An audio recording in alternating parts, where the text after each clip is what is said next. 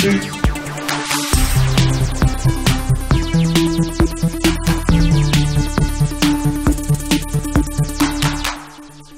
up, everyone? How's it going, Sifters? Happy Tuesday to you. It is GameFace episode 19, and I am here with the permanent co-host of GameFace, Matt Kyle. Hello. So, as you know, Matt has been running the TriCaster for us all this time. You guys have asked for him to come out on camera, and now he is out on camera permanently. We have a brand new TriCaster operator. There is sure to be maybe a couple bumps in the road, but I have every confidence he's going to do great.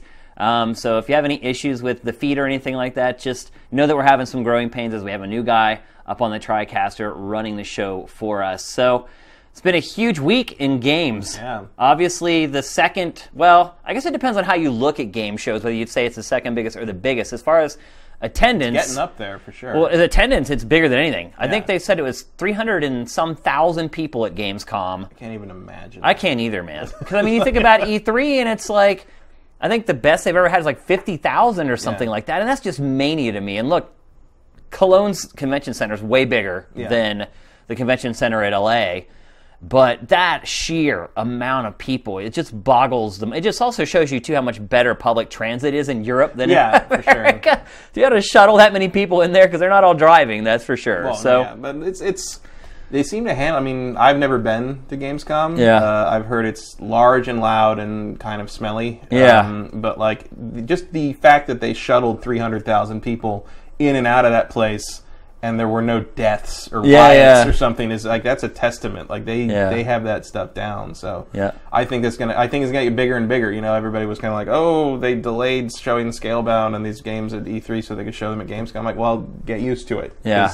I think Gamescom is going to be an important thing every year. Yeah, for sure. And so we are going to talk a lot about Gamescom, and in fact our deep dive will be all about Gamescom, but there's actually been a couple other things that have happened this week, so we're going to mix it up a little bit with some other topics, and for that, let's get to the Big Six.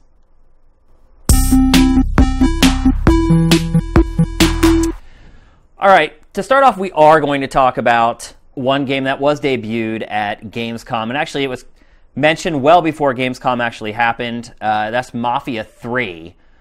So, Matt, Mafia 3, it's set in New Orleans.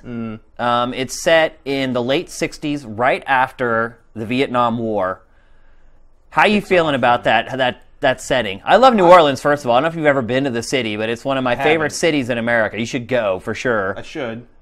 I almost did a couple times, but it's not for lack of trying. Yeah. But I'm into it. I mean, I don't really need to see New York again. I kind of feel like, you know, I've seen New York in video games. The only time we've really seen New Orleans is kind of New Marais in Infamous 2. Yeah. Which was pretty good, but it's a legit thing. And the Mafia games are such accurate recreations of the time periods the last two were such accurate recreations. I'm into it, and I kind of hope that it all works out properly the way the other two did, because I people are kind of saying like, oh, this is such a weird move for like an organized crime thing, but you know, the first Mafia was about a World War I veteran coming back and learning to kind of readjust by getting sucked into that world. You're right. And Mafia 2 is about a World War II veteran getting sucked in that world, and now we're on Vietnam, and we're kind of like a deer hunter sort of situation. Yeah. And it's territory that I can't recall a game exploring before, so maybe that's kind of exciting. Yeah, I think it's really exciting, actually, to be honest with you. I think it's going to be a great setting. It's odd to see that franchise without, like, the old, like, clunky 50s cars and, like, more modern vehicles and stuff like that. I thought that was a little odd. But when you think about it, the mob or the mafia has been around forever. Yeah, they'll always be. It's going to continue to be around forever. So, you know, they could do a modern day mafia and it would still make sense. They could do a futuristic mafia and it would still make sense. So, which is kind of crazy to think about. Yeah, but future mafia would be fun, maybe. Yeah, and obviously there's a lot of comparisons right now between it and Grand Theft Auto. I think 2K came out today and said, hey, this isn't just another Grand Theft Auto. I don't know where they're getting that from. It really is. It does look to be a lot more open world. You know, they've kind of taken baby steps with that franchise all along. You know, it's gone from like not really open world at all and being kind of linear to like giving you some freedom, but you still couldn't really go into like all the buildings. And now they've kind of moved it along, and and giving you even more freedom in the game. So, how would you say your hype level is for this game right now, Matt? Like scale 1 to 10, I'd say around like a 6 or 7. I mean, I need to see more. I need to kind of know where they're going, how accessible it is. But it's, you know, I really liked Mafia 2, and I thought Mafia 1 had some promise. And is it the same people? Is it 2K? I actually do not know if it is the same 2K folks. Burnout? I don't think it is. No? I don't know. Well, 2K I'm sure will oversee it in the way they need to. But like there has always been this sense in the first 2 games of like I really, like you say, they're very directed experience. Even though they have a big world to be in, they're very directed experiences. And like I've always had this feeling of like I just want to go play. Yeah. And they never really let you do that in the first 2. And I hope in this one they sort of let the chains off a little bit and let you kind of romp around the bayou a little bit. And you know, because there's so much side story, side mission possibilities in this new setting that you know, I mean, I really want to drive some fan boats around the swamps and do some unique stuff. It'll be interesting, too, to see if they give as much love to this franchise as they've given to Grand Theft Auto. Will we get a multiplayer component to this game? Yeah. Because that's one thing, it's like 2K has always given a little extra love to Grand Theft Auto. It's, you know, it gets like everything. It gets an awesome app, and it gets an online mode, not just any online mode, like an awesome online mode that they, you know, it probably could have taken like a full team like a year and a half to build if they only worked on the online. Whereas you look at games like Red Dead Redemption and things like that, like typically those games kind of get that left out. So 2K has really kind of turned a corner for me, at least. Like, you know, pretty much every game it puts out at this point is really, really high caliber. I mean, some might argue that, you know, their WWE games are still, and I would agree with that as well. Yeah. I mean, they're trying. Yeah. But you know, I think their hearts are in the right place, and like it would be very much just in terms of how much autonomy and how much time it takes Rockstar to do what they do. It would be very much in 2K's best interests to cultivate something like Mafia into a Grand Theft Auto caliber experience, so that they could release between Rockstar's releases. You know, like it could turn into their kind of bumper franchise. Yeah, like maybe, you know, not to cast aspersions, but they could kind of, you know, become the Treyarch to Rockstar's Infinity Ward. I mean, let's be honest though. Actually, isn't Grand Theft Auto really a Mafia game? Yeah. I mean, isn't that like modern Mafia anyway? Yeah, absolutely. I mean, we're talking about how you could do a Mafia game in the present day or in the future. Well, they're kind of already doing that with the Grand Theft Auto franchise. So yeah, I mean, but like, there's just that attention to kind of historical detail, because the last time Grand Theft Auto did some history in the way we would consider it was, you know, the London expansion, the 60s London expansion for GTA 2, which it seems like, you know, Grand Theft Auto is so rooted in the satire of American culture that I feel like they're never going to go back to that idea of like you know, an Austin Powers style, you know, London thing would never happen in Grand Theft Auto today. So I think you're going to, you know, other franchises like maybe Mafia would be, and it would be the way you'd need to go to explore a different angle on that. And I feel like I don't think we'll ever see the Grand Theft Auto equivalent of New Orleans. Like, I feel like they will stick to more media saturated cities. That would be kind of awesome, though. It would. I'd be into kind of like a Grand Theft Auto that sort of takes a chunk of the Midwest, and it's like, you know, New Orleans. Well, I don't know about Midwest. New Orleans, I'm okay with. But I think about kind of a New Orleans. I don't need to go to like Idaho or anything like that. No, but I mean like New Orleans up to like Chicago, and kind of like some wilderness between. Well, the way that they truncate geography in these games anyway, it's like a 5-minute drive to get from like New Orleans to Chicago or whatever. Yeah, exactly. Like New Orleans, Chicago, and like Cleveland. Yeah, I mean, what else so you is can make there? a bunch of Cleveland jokes, or Philly, Pittsburgh. Yeah. Philly's too far east, I think, but Pittsburgh might work. In Grand Theft Auto world, Detroit, Chicago, Detroit would be good. Green Bay, maybe. That's where you get, you know, that'll be a good kind of crescent, like the Rust Belt. The Rust Belt. I think that's what they call it. There's a lot to say about American culture and the neglect of that area of the industries. You know, the way Rockstar does their stuff, I can see them having something to say about that. Oh, for sure. I mean. I would love to hear what they have to say about the American Midwest. I don't know if the people in the American Midwest would like to hear that. You know, it's like, well, what do you think, Scottish people? You know, but it's, you know, we'll see. But it's like, I would love to see that, but I feel like they're never gonna, you know, they go for more of a cosmopolitan thing, and maybe the least the least mainstream city we might ever see from Grand Theft Auto is maybe a version of like Miami again. Yeah. And before we move on to the next topic, I guess the last thing that I want to say about it is that the game is coming out in the not too distant future. Yeah. I mean, it's coming out like early next year, so it's not like they're announcing it now. I'm on board with this trend. I mean, it could get delayed, and true. I mean, it is Rockstar, and it's not Rockstar, but it is 2K. The spring of next year is apparently the greatest game release of all time right now, so some stuff's going to slip. I mean, not everything's going to make it, but 2K needs it. I mean, the way they plan out their games and the way their financial quarters work, they're going to need that game for the Q1 of next year. Although I will say that their financials came out this week, just as an anecdote, and they actually made a ton of money without releasing a new game for like the first time in their history. So Evolve didn't like hurt or... No, I mean obviously they put out the PC version of Grand Theft Auto 5, right. But that's not a new game. But all the DLC wrapped up in Grand Theft Auto 5 does really well for them, and so they've managed to find revenue streams to keep them afloat while they're waiting for that next big release, which is good to see. So 2K, thumbs up. Mafia 3, thumbs up from both of us, right? Yeah, I'm a big fan of that franchise, and I wish they came out more often. Okay, so here's one of the more polarizing franchises from last generation, Homefront, which, everybody was really excited about this game, Matt. Like, when Homefront was announced, it really was. Like, it was one of those games that, for whatever reason, people were just going crazy. I mean, look, it was a setup, right? It was like, okay, finally a shooter where we're fighting on American soil, defending it from a known enemy that most people would agree that we all hate. And so it was North Korea. Not a lot of North Korea fans. Yeah, there's not many fans of North Korea in the United States, that's for sure. And in fact, I would say overseas there's probably not a lot of North Korean fans either. No, probably not a lot of fans of North Korea in China. Yeah. They're a problem. Yeah, and so the setup was great, just to kind of set the tone for the sequel here that we're going to talk about. The setup was North Korea invades, are taking over. You're fighting neighborhood to neighborhood in America. I think everyone was behind that. Unfortunately, the campaign was like 2.5 hours long, 3 hours long. And so by the numbers. It was very generic, nothing unique or innovative about it.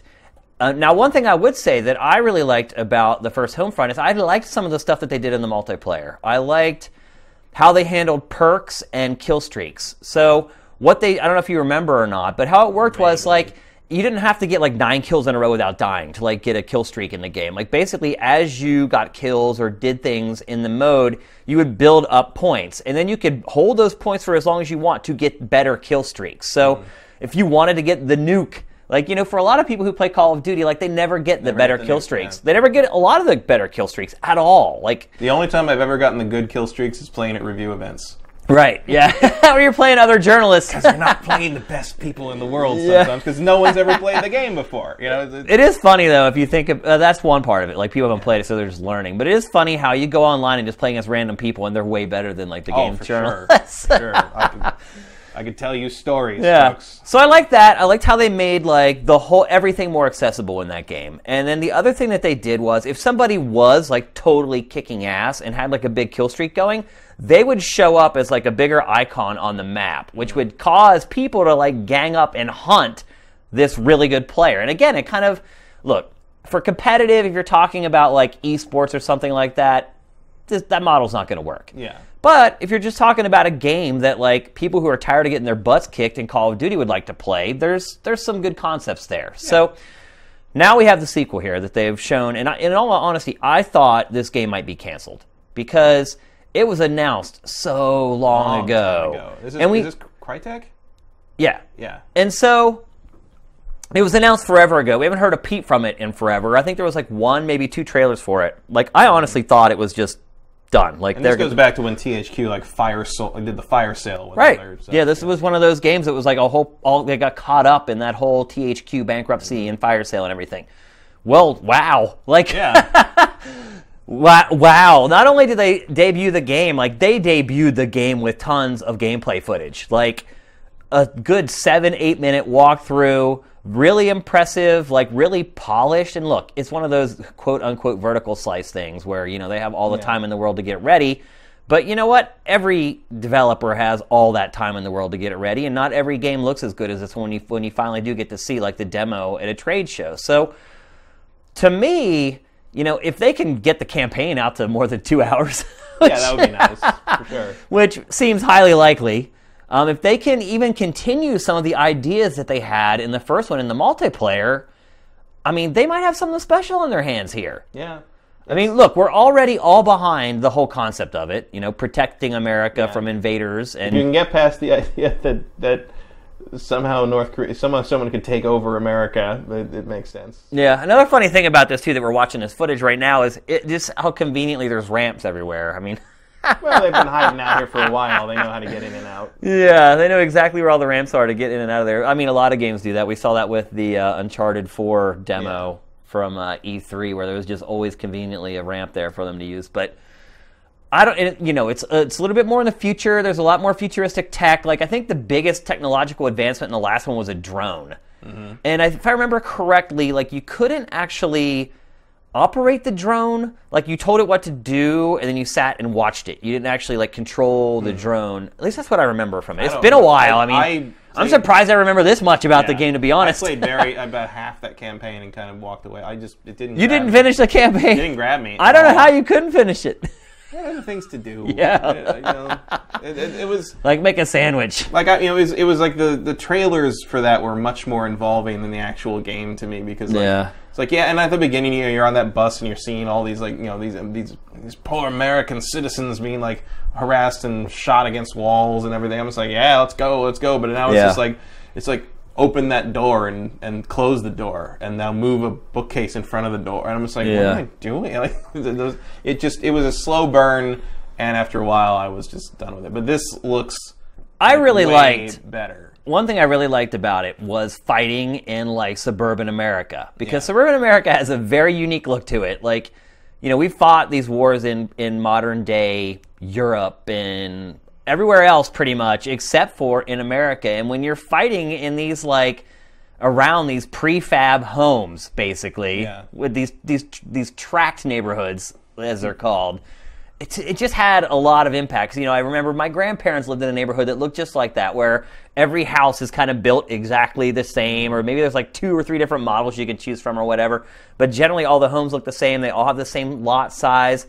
For whatever reason, that just really struck a chord with me, because that is Americana. That's the American neighborhood. And so, it was really impactful, but it lost its steam very, very quickly when you just started doing the same stuff in the game that you had done. Here's the turret section. Here's the sniping section. And look, games in general are always going to have problems breaking away from that. You're going to have a sniper level in pretty much every first-person shooter. I think you got to smooth over those transitions where part of home for a lot. I think it's just a problem of kind of sort of B-list shooter campaigns in general. It's you very clearly see those delineations between, now it's time to snipe things. Yeah. Now it's time to run. Now it's time to have a firefight with some rudimentary cut. It's and the best shooter campaigns, I think, blend all those things together, so that you are doing them and transitioning between them without thinking about Agreed. I agree. As a design thing, you're thinking about it in the sense of that's the appropriate thing for me to do right now, but it feels more organic. And I think what they've shown in this Homefront reveal is it looks like they're on that. I mean, Crytek's good at that. But it looks like they're more on that path with this, and maybe they can exploit this concept to its fullest extent. Because, like you say, I think Modern Warfare 2 had that too, where it's there was those levels where you're in suburban America and you're kind of fighting around the McDonald's stand-in. And you're and there is kind of that feeling of you're at my home now. No, it's funny. It makes a difference. It's a real. It's not fighting in Eastern Europe in some World War II game. It's there's a little bit of possessiveness if you're an American. Where now, granted, the people watching this stream or watching the show in Europe right now are I don't care.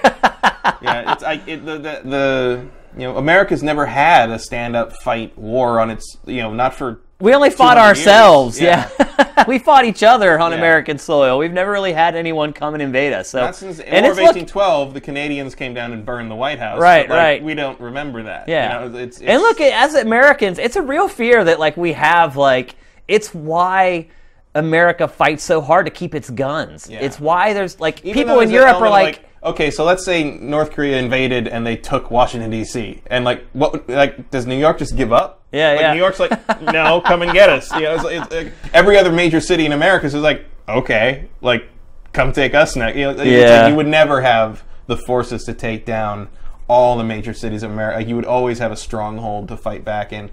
But, there seems to be some of that in this game. Oh, for sure. Like, where it's like, they clearly, the revolution, the resistance has, some real footholds in the country here. And that's true to life, I think. And if you accept the idea that they would be able to invade and control America, which is hard to accept. But they would never be able to cover everything because America's so, the United States is so huge. Well, I think in this game too, it's like farther in the future, right? And North Korea has established one city. I think maybe it's Philadelphia as like its base, where like you got your town. Yeah, my town. Yeah, and I think if you go in, it's like shoot on sight. Basically, is what they say about Philadelphia. If you go in there, you just get killed like immediately. So. It looks like there's intrigue. Why would you go after Philadelphia as your? I mean, I don't know. Like, talk about like the most dangerous population to try to take down. Those people that is the last city you would want to take for sure. Yeah, like you'd have 4-year-olds like taking you out with rifles and stuff. I mean, Philly does not back down from anything. You're absolutely right. Yeah, it's an odd choice, but yeah, I mean, I'm pretty excited for this. I mean, I might even say I'm maybe more excited for this than Mafia 3. To be honest with you, a little bit. I mean, the Americana is strong with both games, and I don't know what it is, but the kid in the trailer where like he's kind of got the stars and the stripes motif sort of sewn into his fur jacket. That was awesome. It looks really cool. Like, get your little heart pain. He kind of does the like that, and I'm like, that kind of like it's like that iconography is mines really your patriotism. Right. It does, and it's kind of, I guess it could be considered a cheap trick, but it works on me. Yeah, I like it. So, Matt, this next topic you're going to have to carry because I have to tell you, we're going to talk about World of Warcraft. And I have played World of Warcraft for a grand total of 3 hours in my entire life. When I think we were all working at G4 when it came out, right? Yeah. Yep. So I remember we all bought it. I bought it. I went and paid for it because you guys all convinced me to buy it. And we all went home that night and started playing it. And I had to kill like 15 prairie wolves. Mm-hmm. And I finished that first mission and then went and started another one, and I had to kill like 10 rats, and I was like, nope, this isn't for me. Not everyone dropped the thing you needed. No. And then you're like, oh, really? That's okay. And so that was it for me. So the irony of the story is, so at Gamescom, I guess we should set it all up. At Gamescom, they basically announced the next expansion for World of Warcraft. Earlier than very quick compared to how it typically works with the franchise. Usually we'd have to wait months and months longer to get a look at it. Well, the other thing we should mention is that the subscriber numbers for World of Warcraft are at like rock bottom right now. They're like at around 5 million. It hasn't been that low in almost 10 years. And so from a high of like 11 or 12 million. I think it may have got to 13 at one point even. So obviously their numbers, they're bleeding customers big time. They feel like, maybe they need to do something desperate to get subscribers back. And so what did they do with this expansion? Well, by all accounts, and again, I'm not a big World of Warcraft player or fan. Level 110, my God. Yeah. Is there no end? Yeah, so what they're saying is that like they're kind of taking it back to its roots a little bit, and maybe in hopes of capturing that old audience and getting those 8 million people who have stopped playing World of Warcraft to come back and play it. Matt, as somebody who played a good bit of World of Warcraft, and how long has it been since you played it? It was years. It was right when Wrath of the Lich King came out. And Morgan, when we were still on X-Play, Morgan Webb decided we were all going to get to the level cap because she wanted to play it. So she told 4 of us oh, you're all going to play this now. And so okay, yes, Morgan. And so we did. And I took a here's an example of how long ago this was. I took a Ret Paladin to level 80, soloing dungeons. I mean, that was when Ret Paladins were just overpowered to this level that when it got nerfed. And none of my stuff worked anymore. I was like, but that's really kind of. I wasn't angry about it because it was dude, I rode the high wave for 6 months on that, and I was in we'd go on dungeon stuff with our group, and I just run through it, kill, and I'm like, can you slow down? We got to pick stuff up, and I'm like, no. So it's been a long time. We tried to play. I tried to play what was it, Cataclysm, and it just didn't grab me, and. I just sort of moved on. I haven't played it since then. So what is it going to take for you to get back into it? Is there anything that it can do? It really? I don't think I'm not an MMO person.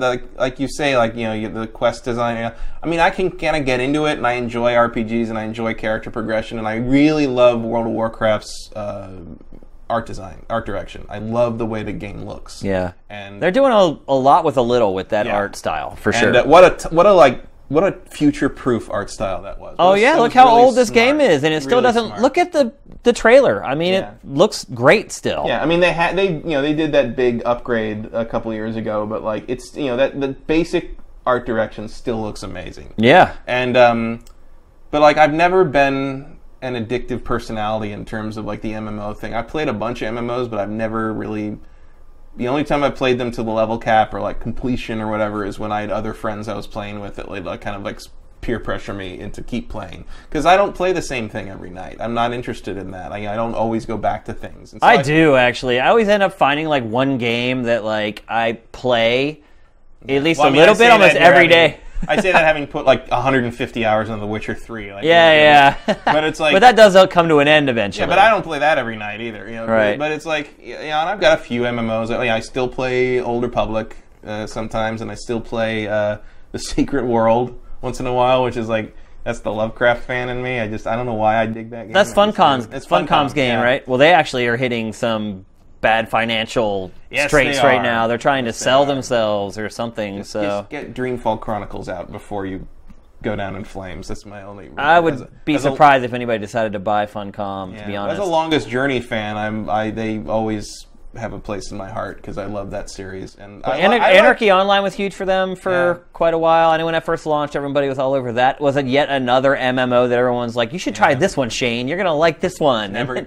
then I didn't like that one. You're a little like me. City of Heroes was another one. And you're like me, I think, in a little bit. And the MMO that will finally hook me to like a problem level, I think, is going to be like something that has combat like a Platinum game. Exactly. Like something that runs in real time, and when you fight someone, it's like a fighting game. Yeah, it's and like, it actually, like your response actually matters. Exactly. Their skill matters. Yeah. So so I can get into kind of the turn-based and sort of pseudo real-time stuff of MMOs, but like it's never going to hook me the way a real-time combat system would. And I realize that that's sort of... Do you think that's what it's going to take to get people back to MMOs at that level? Maybe, but like I don't know... Because look, all these others have come along. If you did that to World of Warcraft, like a whole bunch of people would lose their minds and scream because like it's not what they want. I think there's clearly 12 million people for a while wanted World of Warcraft, and that who cares what I think in that regard. But maybe those people have moved on to where they're at a place that we're at. Look. True. A lot of the people who played World of Warcraft hadn't already played games for 20-some years like we had when it came out. So maybe they've got to the place, too, where they want to graduate. I'd be interested to know where they lost them. I don't know if there's any way to ever track that, but did they all go to, like, League of Legends? That's the thing. I don't think they've gone anywhere. Like, it's not like there has been another MMO that's done well. I mean... I just went through a list of a bunch of them, but then there was Lord of the Rings Online. That was another one. Everyone was like, this is the one, Shane. This is the one. There was Conan. Yeah, I played that, and I would never have recommended that to you. Yeah, I mean, I can just... No, before it came out, though, like, I bought it, like, the day it came out. Age of Conan kind of had... Hyborian Adventure, or whatever it was called. Like a pseudo-real-time thing going on. They did that pretty well, but it just... the problem with MMOs for me is like I always hit a point where I need other people and I don't know anyone who wants to play. Right, And you have to hook up with random people, and then... Well, you don't have to explain anything beyond that. Once you start hooking up with random people, it generally is... anyone who's played Destiny can tell you. Right. Even on that level, it's difficult. But if you're dealing with like a very complicated... I've never been on like a 40-man raid or anything like that. That's just...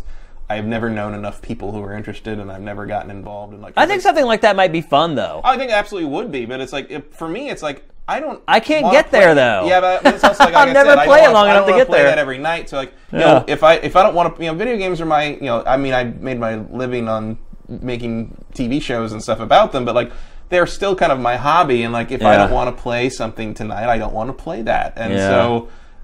I don't want to like have it be a situation where like everybody's counting on me to be. They schedule it, and it's like you got to be on at 8 o'clock. I don't want to play World of Warcraft, and it's like, well, I'm stuck either like screwing these people over, or playing a game I don't want to play. And that's not a situation I want to be in. Yeah, but So you think this is not going to stop the bleeding? I would be surprised, and I don't have any suggestions as to how to do that. I don't know what is causing it. I don't know. Like what you could do to get people back to Warcraft, but like there's I don't know. Blizzard has a lot of smart people working there. They do, and they have a lot of those people working on this problem because if anyone can figure it out, they can. I'm sure, but I just don't.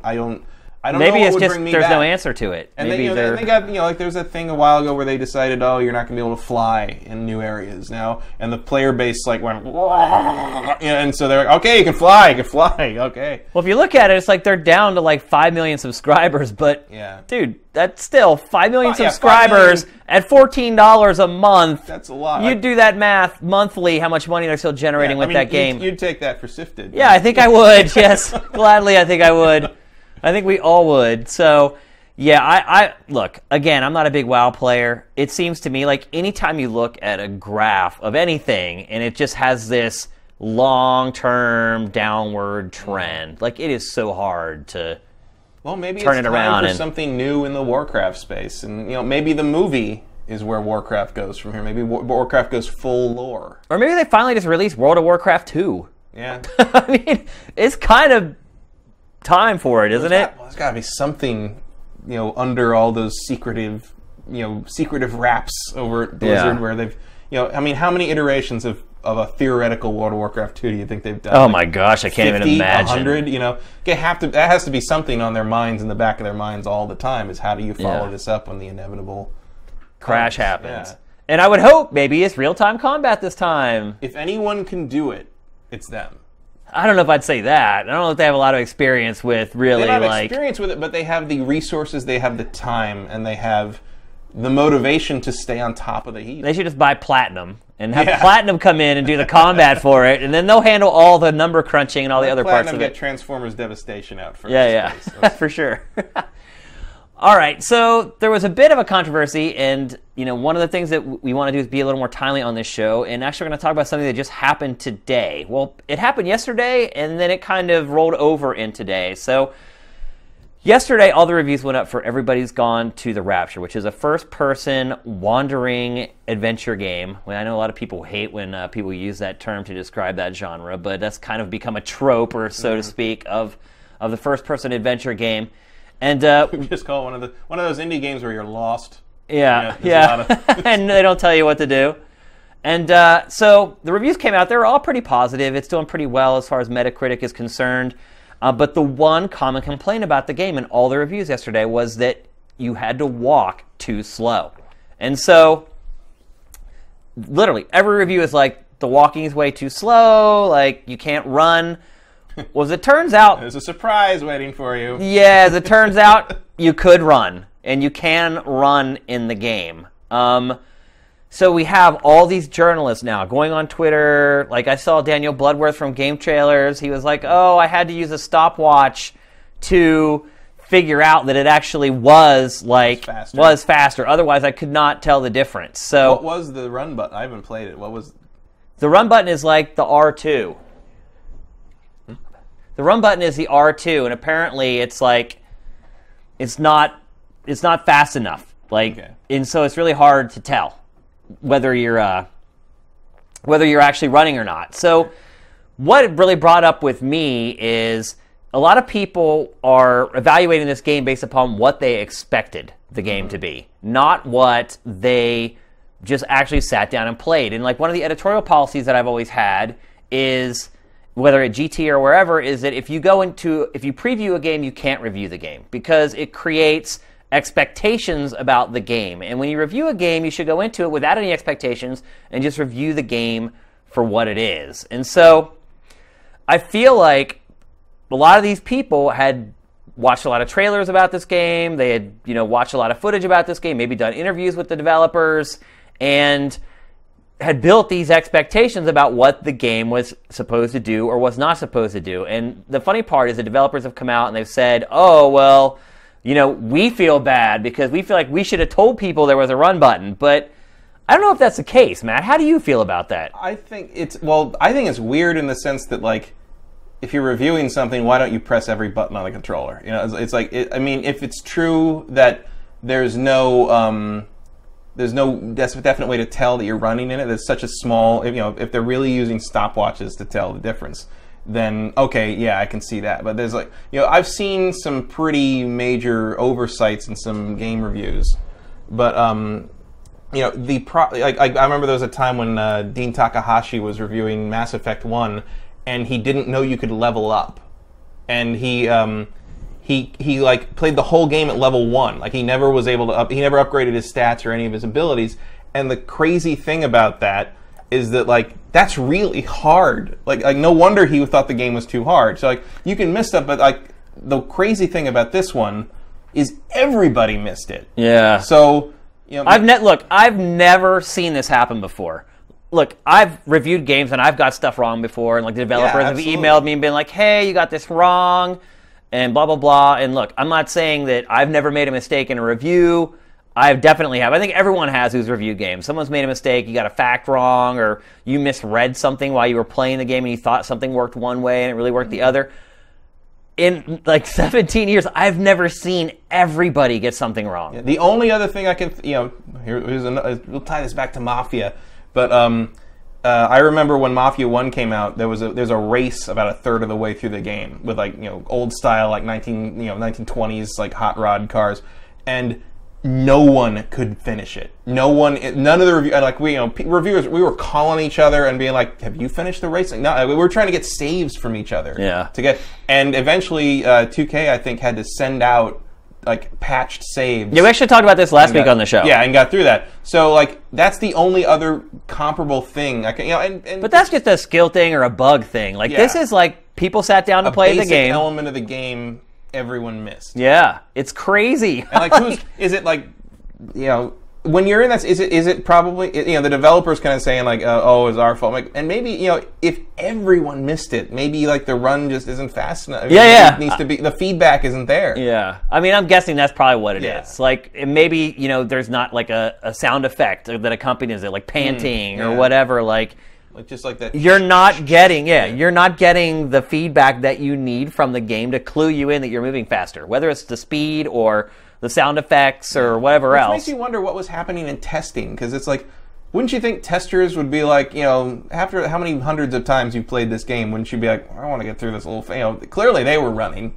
and if the running wasn't fast enough to tell any difference, like, wouldn't there have been a conversation about that? Yeah. I always wonder if that's there or not. So, what a weird situation. It is really bizarre, man. I've never seen anything. So now everybody has to go back and like redo their reviews. Everything? Well, yeah. I mean, it's one of the main reasons that like they dinged the game. Think about it though. If you didn't know there was a run, and you were, if you've seen the footage, the walking in the game is really slow. Yeah. And a lot about this game is like you're running to stand still anyway, because it's not like there's a ton of action in the game. You're just kind of like wandering around, gathering information, like listening to like conversations from dead people and things like that. So, if you spend all this time going somewhere and then all you get for a payoff is like basically an audio snippet, and you're like, oh, I have to walk all the way back down this way again, like I could see where it would negatively impact the scores of the game. And so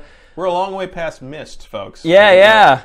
Like, you can't get away with that. It's like, oh, you're just gonna walk all the way to the end of this thing and flip this switch and pick up this piece of paper, and then you're going to walk all the way back. Yeah. Oops, you flipped the switch wrong. You got to go all the way. But like, I don't think people are willing to accept that anymore. Well, they weren't. I mean, that's why they were dinging the game. They were like, "This is ridiculous that you can't move faster." Reviewers, I think I'm curious what like regular players think, and if they didn't find the run button, if they didn't notice that the run was any fast, like that's a really interesting conundrum. Like if you're the developer, I wonder what you think at that point. Like, well, it's also an interesting design decision, because some developers, when they create games, they want them to be ambiguous, and you want like people to discover stuff on their own. And I did the same thing when we were designing Sifted. Like when you go and like select, like when you level up and you go to select your interests, like we never assign like any names to any of those categories. We're like, we'll just leave icons there and let people draw their own inference. It drove some people crazy. They're like, I'm never going to use a point until you tell me what each one of those are for.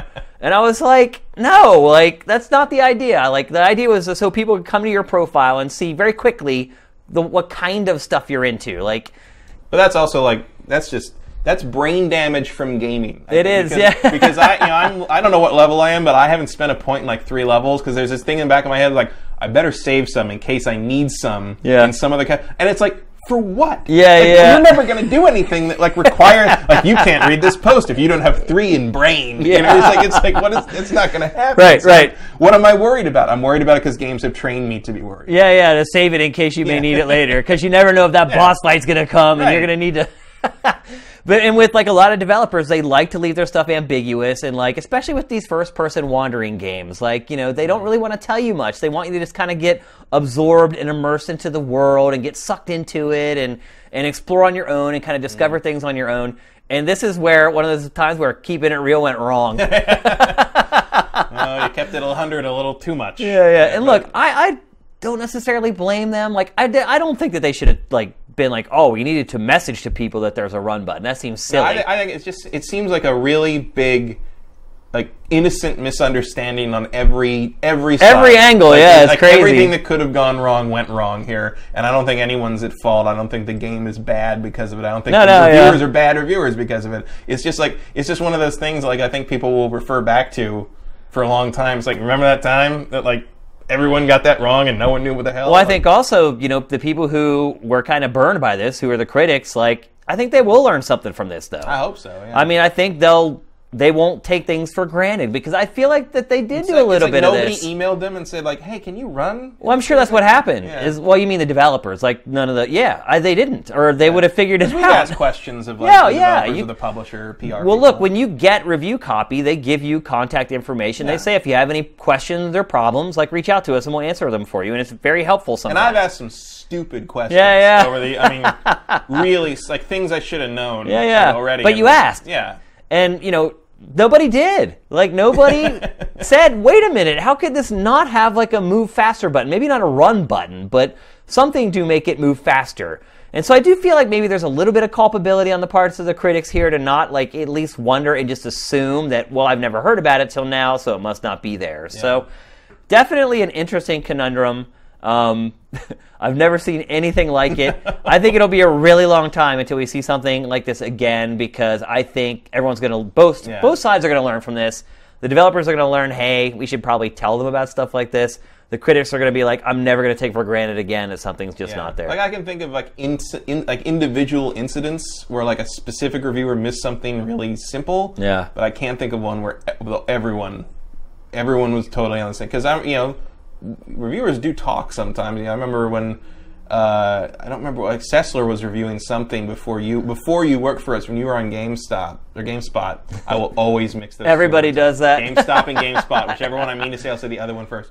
I don't remember what game it was. Maybe it was Conquer. It was something, and like you'd both go out to smoke. No, that was Conquer. Conquer? That's how I ever first met Adam. Yeah, and you trade like he kept getting stuck, and you'd get and like you'd be like, "What'd you do to get past this?" And that's how I think that's how we found you. That's how I met Adam. I was working at GameSpot at the time, and he and I would meet up and talk about Conquer's Bad Fur Day, and then he ended up offering me a job from that, and that's how we ever met. That's how I started working at Tech TV and G4, and it just started the wheels in motion until here we are today on Sifted. Thanks, Rare's Obscure Puzzle Design. All right, so for our next topic, we're going to talk about Time's magazine cover for this month was VR, Oculus specifically. And so everybody is freaking out over the cover because they say that it shows virtual reality in a bad light. And so there you can see the cover. I mean, look, it is kind of corny. He's floating on the beach. That's the founder of Oculus? That is the founder of Oculus, yes. And The founder of Oculus is 22? Very wealthy, very, very smart. Yeah.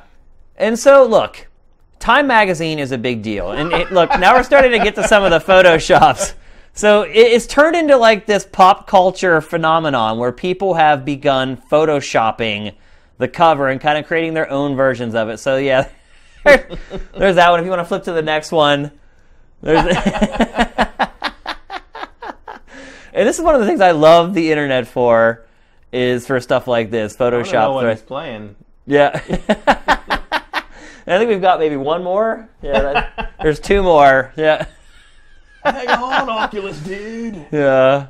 And so, they've been creating memes and So here's what I want to talk about with this topic, though, is that a lot of developers who are working in VR, like, freaked out over this. Like, a lot of people had fun with it and created the Photoshops, but a lot of people freaked out over this stuff. They were like, oh my gosh, like, you know, I'm working on these games that we're spending all this money on, and, like, they acted as if it was, like, a threat to them. They said it's misrepresenting it, it's making it seem dorky, and it's going to turn, basically what they're saying is it's going to turn the mass market away from Oculus Rift, which is the big headset. It's probably going to be the most successful headset ultimately. Certainly the most open headset, so I would say it's the best bet. Yeah. But, like, I mean, yeah, it's a weird looking cover, and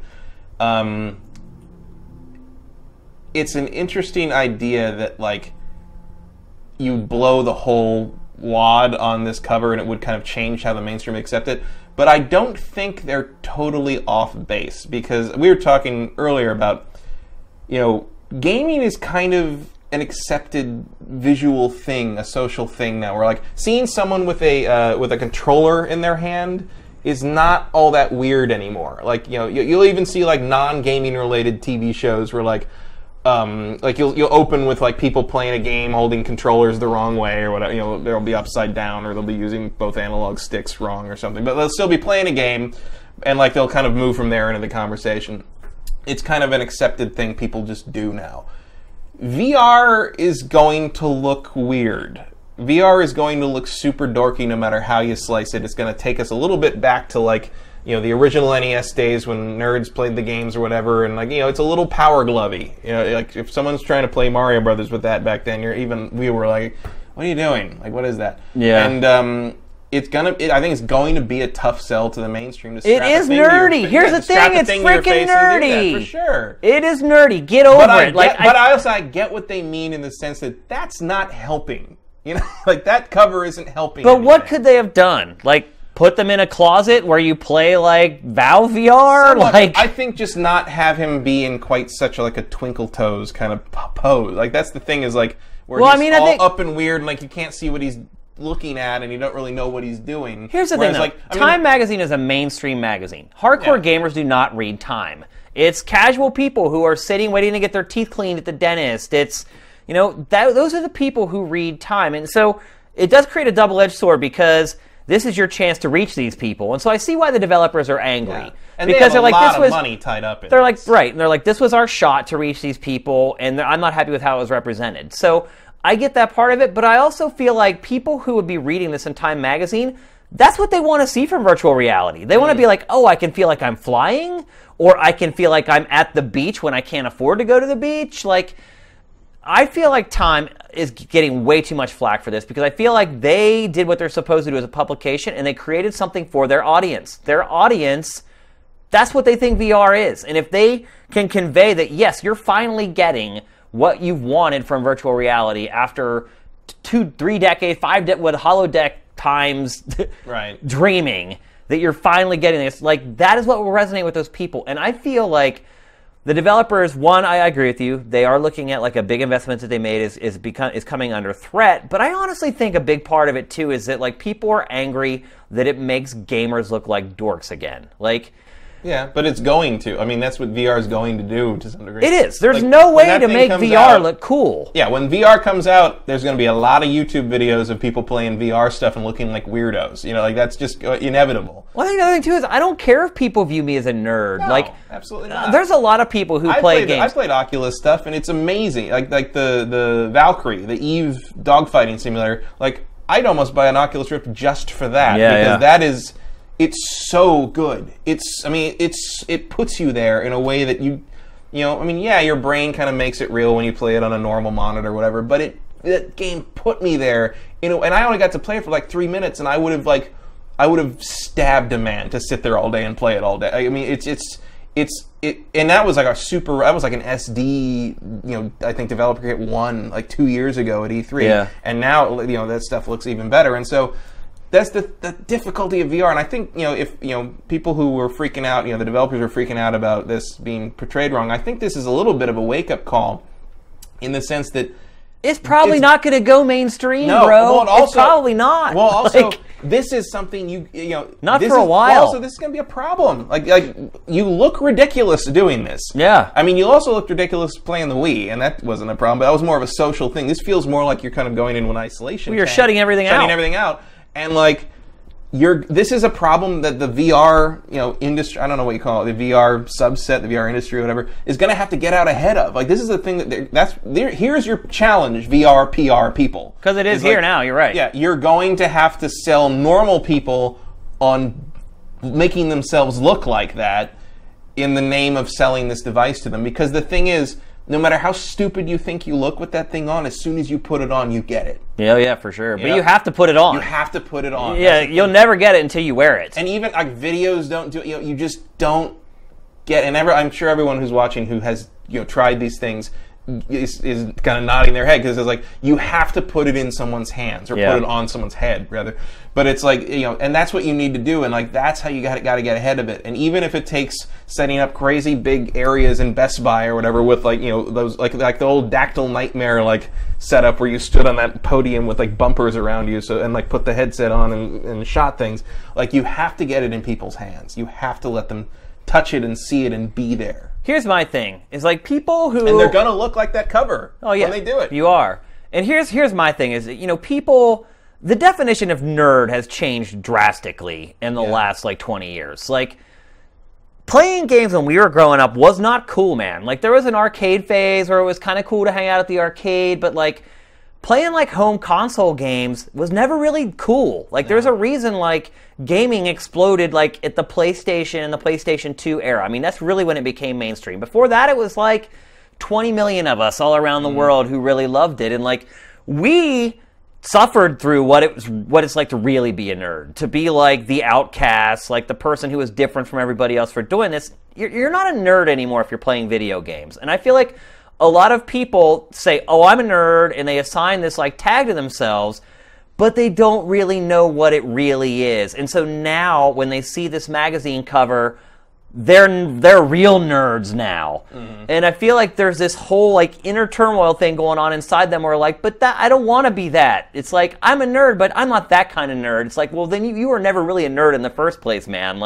This is what a nerd really does. He does stuff that other people think looks weird because he doesn't care, because he's really into it. And it's these girls that wear I love nerd shirts. No, you don't love nerds. You love some guy who sold his company for $400 million.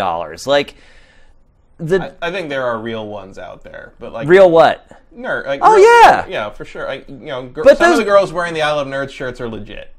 Oh, you think? Yeah. No, I'm not talking about nerdy girls. I'm talking about these 10 out of 10 girls that wear models who are they don't love nerds. They love people who made a lot of money off of technology, and they like people who surf the internet.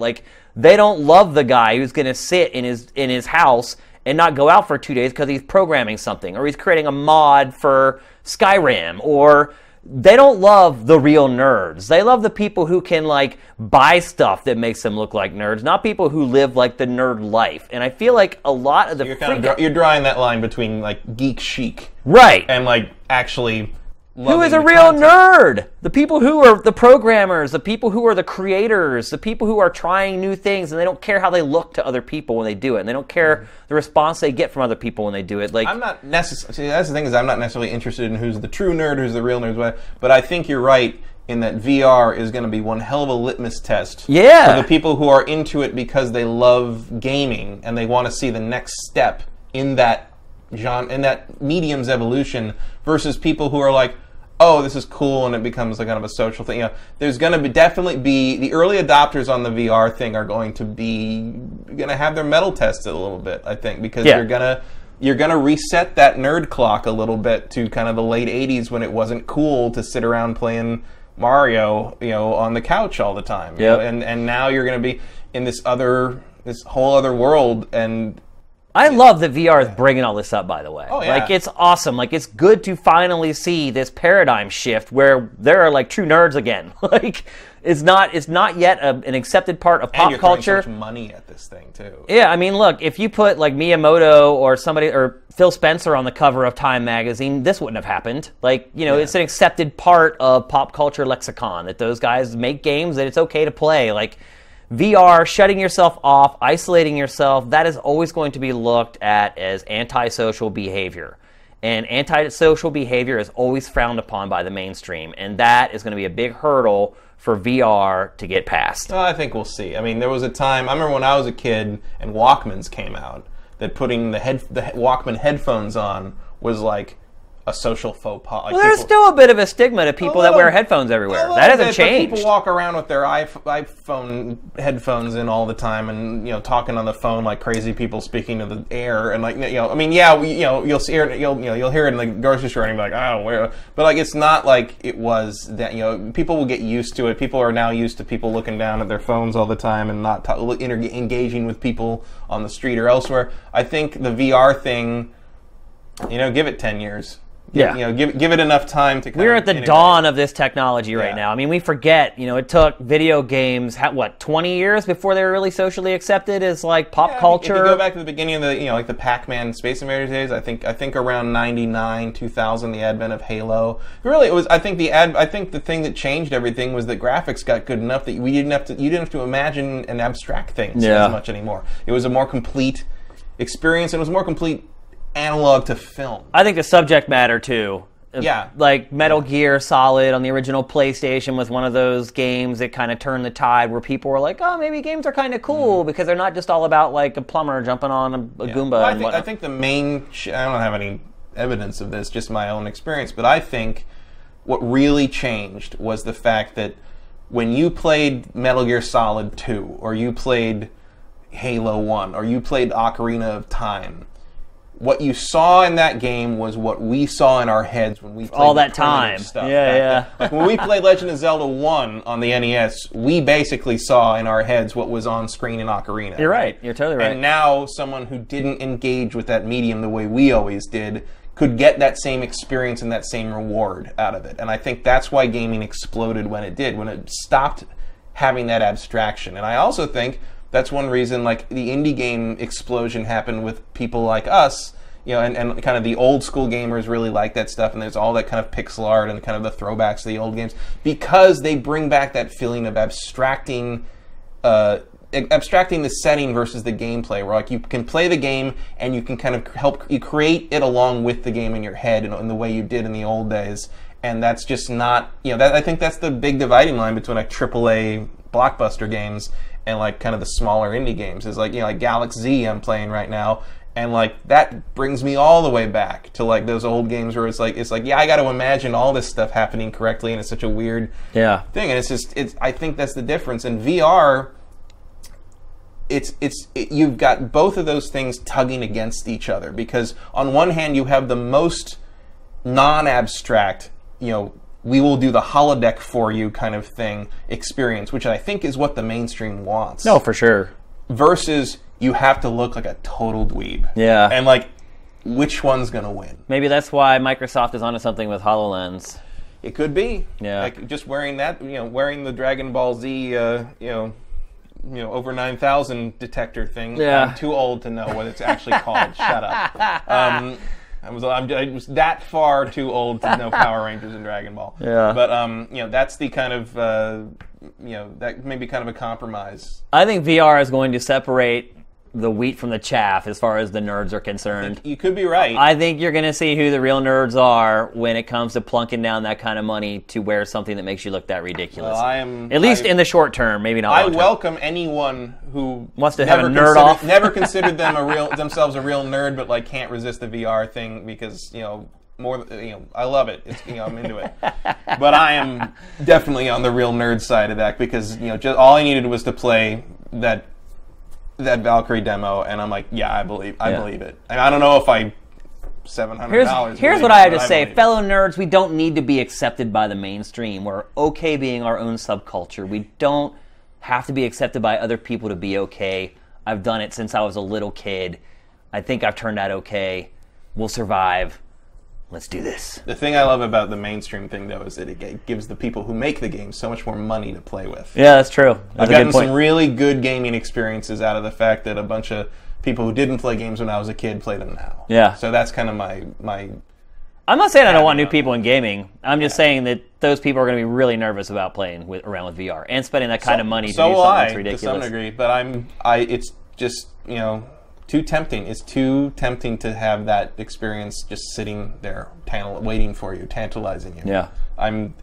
I'm really afraid I'm going to buy Morpheus to play No Man's Sky in VR. I don't want to. I don't want to spend all that. Well, actually, didn't you see the big story now is like he said, they're talking about like No Man's Sky, like it may not have VR. Well, it's gotta have. I mean, eventually, yeah, I guess. But now the developers are saying, well, it might have VR. I'm like, whoa, wait a minute. Like you've been saying all along, this is like the killer app for Morpheus. Like, I don't know what happened there. I don't know what the truth is. Sometimes people say this or that or whatever. But I don't believe for a second that at the very maybe it's such a small team. Maybe they got to concentrate and just get the game done. Don't worry about Morpheus yet. No. But I'm sure at some point you can play that game.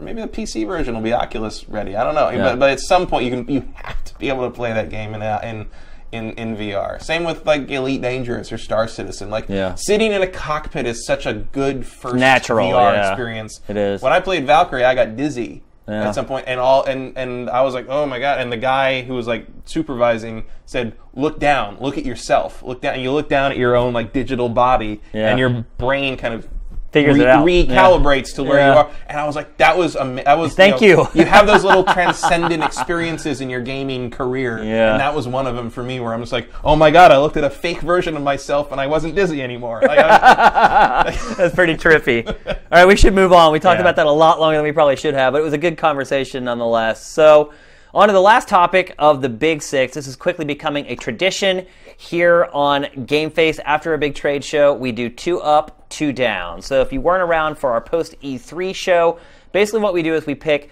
2 games where our hype level increased after the trade show, and then we pick 2 games where our hopes and dreams were deflated after their showing at the show. Here's the funny part about this, Matt. We were going back and forth. We basically picked the same stuff. But we wanted to keep the conversation interesting, so we've kind of switched things up a little bit. I guess the first thing we can say is for Up, we both chose, well, let's talk about Star Wars Battlefront first. Yeah. Because we initially both chose that, but... Yeah. I'll let you have it. Yeah, you let me have it. Because also, like... I'm a giant Star Wars fan. Right. See, that was why I was always going to like it. So you I was confused. Up on it is better. I was confused of why you would add that because I already knew you were like hyped to the moon over this game. But you add, I'm a flight person. I'm a you like flight games, and like adding that flight, the flight squadron thing. Also, I mean, look, it's the most awesome-looking rogue squadron you could ever dream of. Well, it's so good that I mean, it's not good, but like we missed a generation of Star Wars games. Outside of Force Unleashed 1 and 2, which didn't really, and we missed a whole generation there, and then even the ones before that were very Clone Wars and prequel focused. So this is, almost 2 generations of no really top quality original trilogy content, and look at that. Oh man, it's amazing. It's crazy a Star Wars game looks. I'm honestly, I think maybe more interested in this mode than like the shooter I am, stuff. For sure. But I'll tell you that the other thing that got me is like at the presentation they showed this, and then they talked some more, and they showed like we're going to show you one little last montage thing of stuff, and a lot of it was old footage in the montage, but the last thing had those 2 rebel soldiers come around a corner and one gets force choked. And you see him from his point of view, and you see him get force choked and thrown across against the bulkhead. And he comes around the corner, and Vader's just like not running. Vader's just walking down that corner, and he just deflects a bunch of bolts without breaking stride and brings the saber down. And it's like that is as scary as Darth Vader should be. Like, and they're nailing it with this game on a level that I'm excited about. I know it's just Battlefield 4 hosed down in Star Wars juice. I was excited, exactly, and that's why I was excited about it, but not like through the moon excited about it. Like I was like, I've played a lot of shooters. I'm pretty picky with shooters at this point because I spent so much time playing them.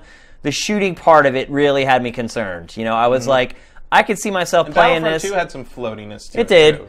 But they've said that there's a lot of auto aim involved, and like you can't aim down the reticle, and I'm like, how much precision is going to be involved in playing this? So what I was like, okay, what's going to happen is I'm going to play this for a week. My whole fanboy Star Wars thing is eventually going to wear off, and I'll move on and play something else.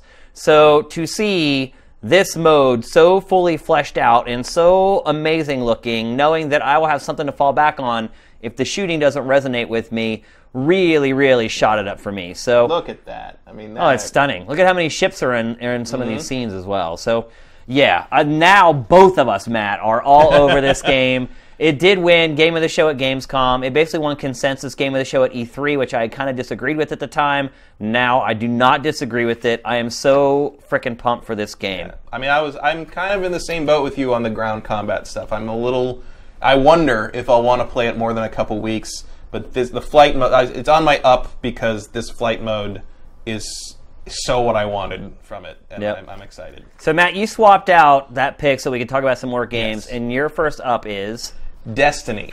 And we just went over all the MMO stuff, but I played Destiny for about a month when it came out, so I probably put like 100-something hours into it. I played it for about a month, but I didn't put 100 hours. I played it a lot. I really enjoyed the moment-to-moment gameplay. I thought almost everything else was annoying, but and I'd sit there on that load screen and just be like, I want to stop. I should play something else. I don't play. And then you'd start it again, and you'd pop that first head, and like that moment-to-moment gameplay, that Bungie shooting action was so good to me that I'd forget to stop playing it.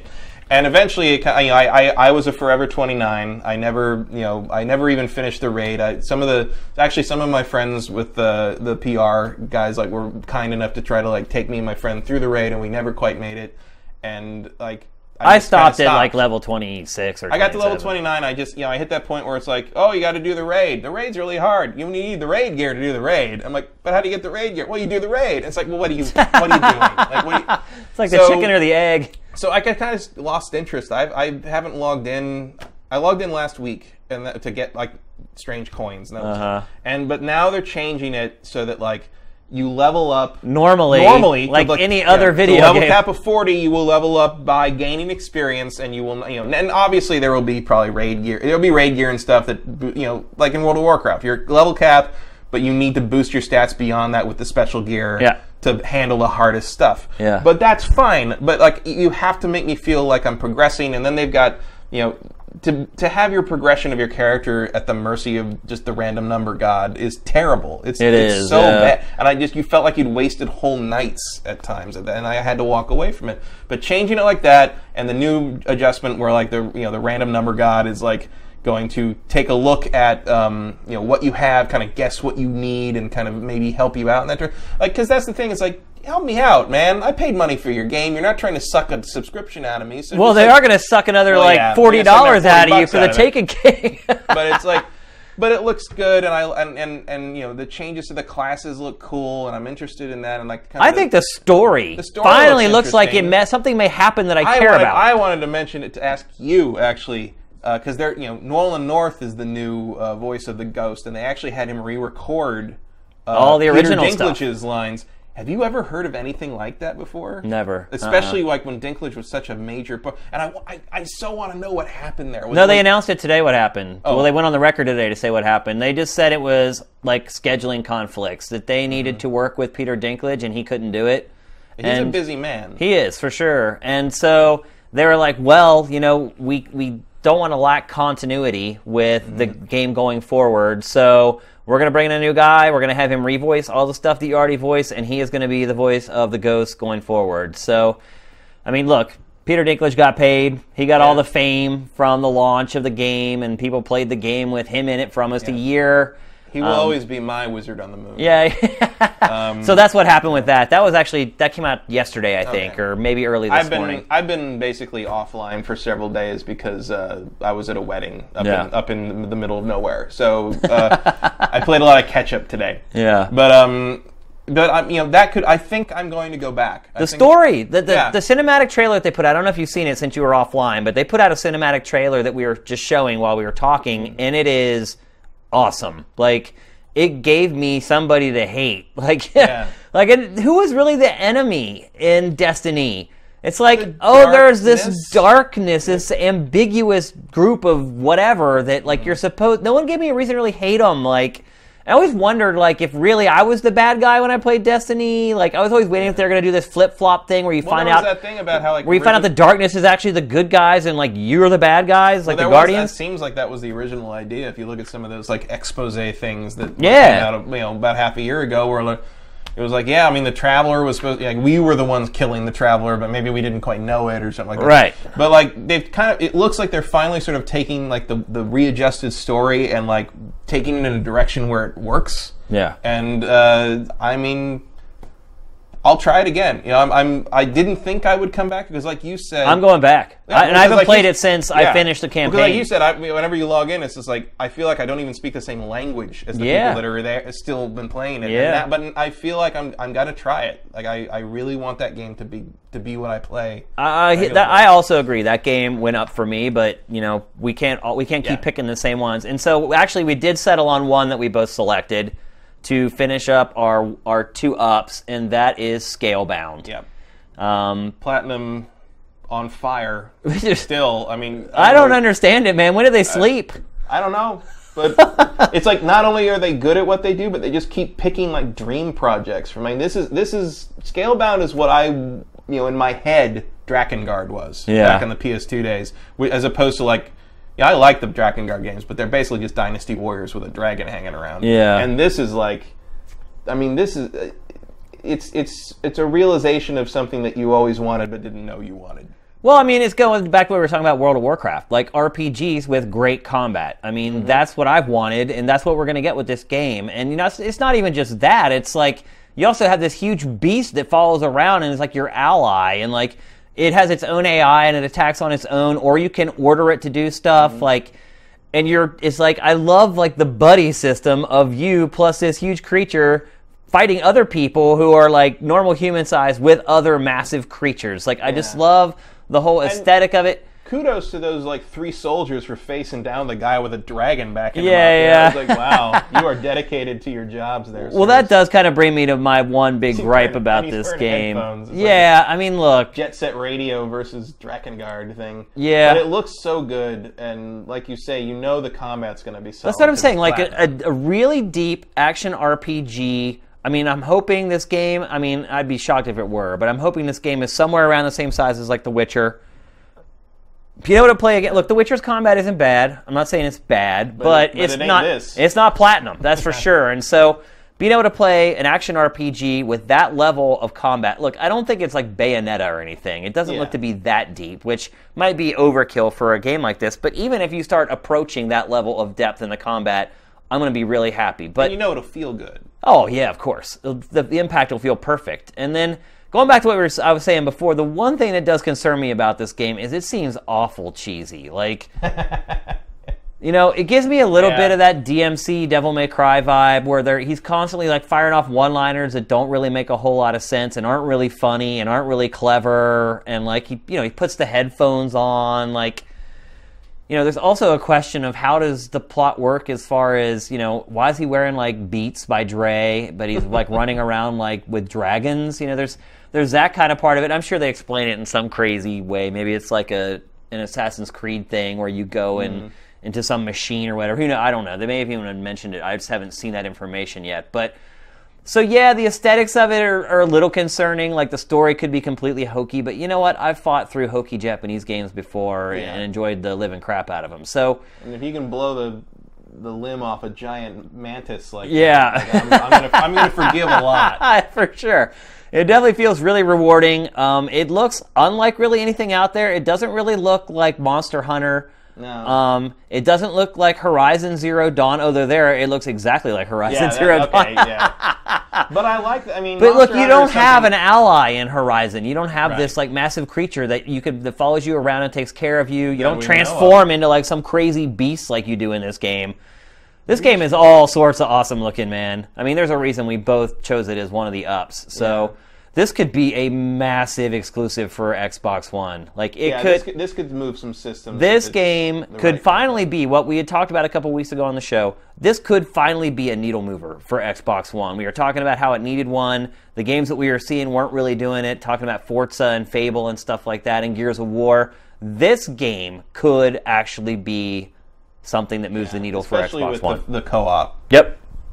Co-op on this is they haven't said much about it, but the co-op on this could be. I mean, 4 people with 4 dragons with 4. I mean, that would be amazing. Yep. So we got to move on. We are running out of time here. It's time for us to go on the negative and start talking about games that didn't impress us much at the show. I'll kick it off. Actually, we're both kicking it off together with a game that did not impress either one of us, and that is Final Fantasy 15. And I would like this game to impress me.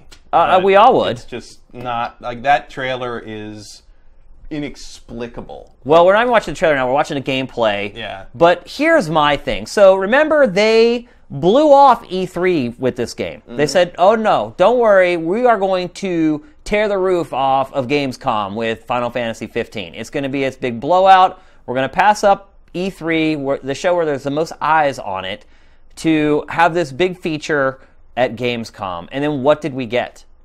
We got this that we're watching right now, which is basically running down a hill until you run into, and look, it is cool to see a classic Final Fantasy. For sure, but we just saw Scalebound. Right. You know, like in a very similar environment, doing way more interesting things. Yeah. I mean, look, it's cool to see Marlboro and all that, but look, they don't even fight him. Like, he shows up, they like hunker down, and then it ends. And then the trailer that you're talking about.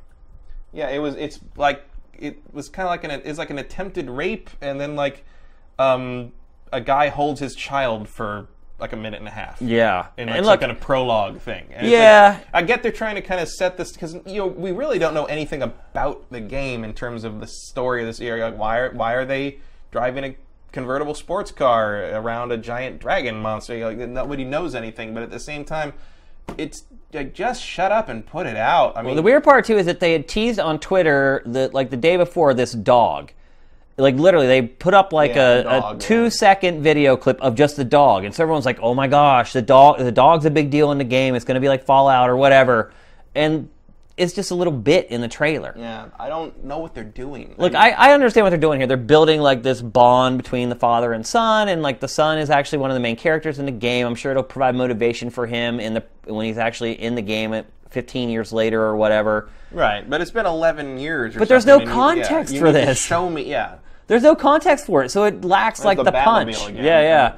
So it lacks the punch. It's like, if you don't understand like how this ties into anything else, and like you said, like the earlier scenes of this trailer are just completely random. Yeah.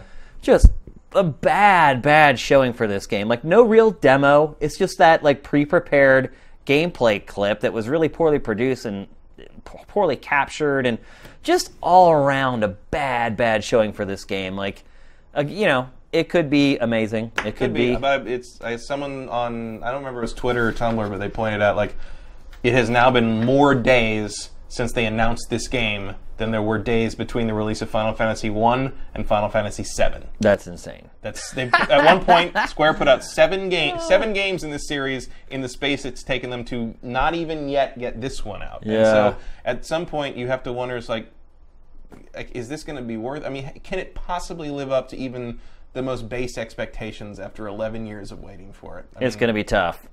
All right, so let's move on to our individual picks. My other pick for my second down is Crackdown 3. Wow, what about the showing there really knocked it down for you? It looks just like Crackdown 1 and Crackdown 2. You're not wrong. You're not wrong at all. And I did not like either one of those games. I liked the first one a little more than the second one. The second one was just dreadful. And it just looks like the same thing. The destruction thing, obviously, is a big element of this. And they did like a separate demo where they showed how using the cloud, you can do crazy stuff with the destruction. The problem is that like that only works in the campaign. It doesn't work in the multiplayer. So there's no destruction in that because you have all these people, and like I think in the one demo they said to like do some of the things they were doing. They were using like 5 like cloud servers.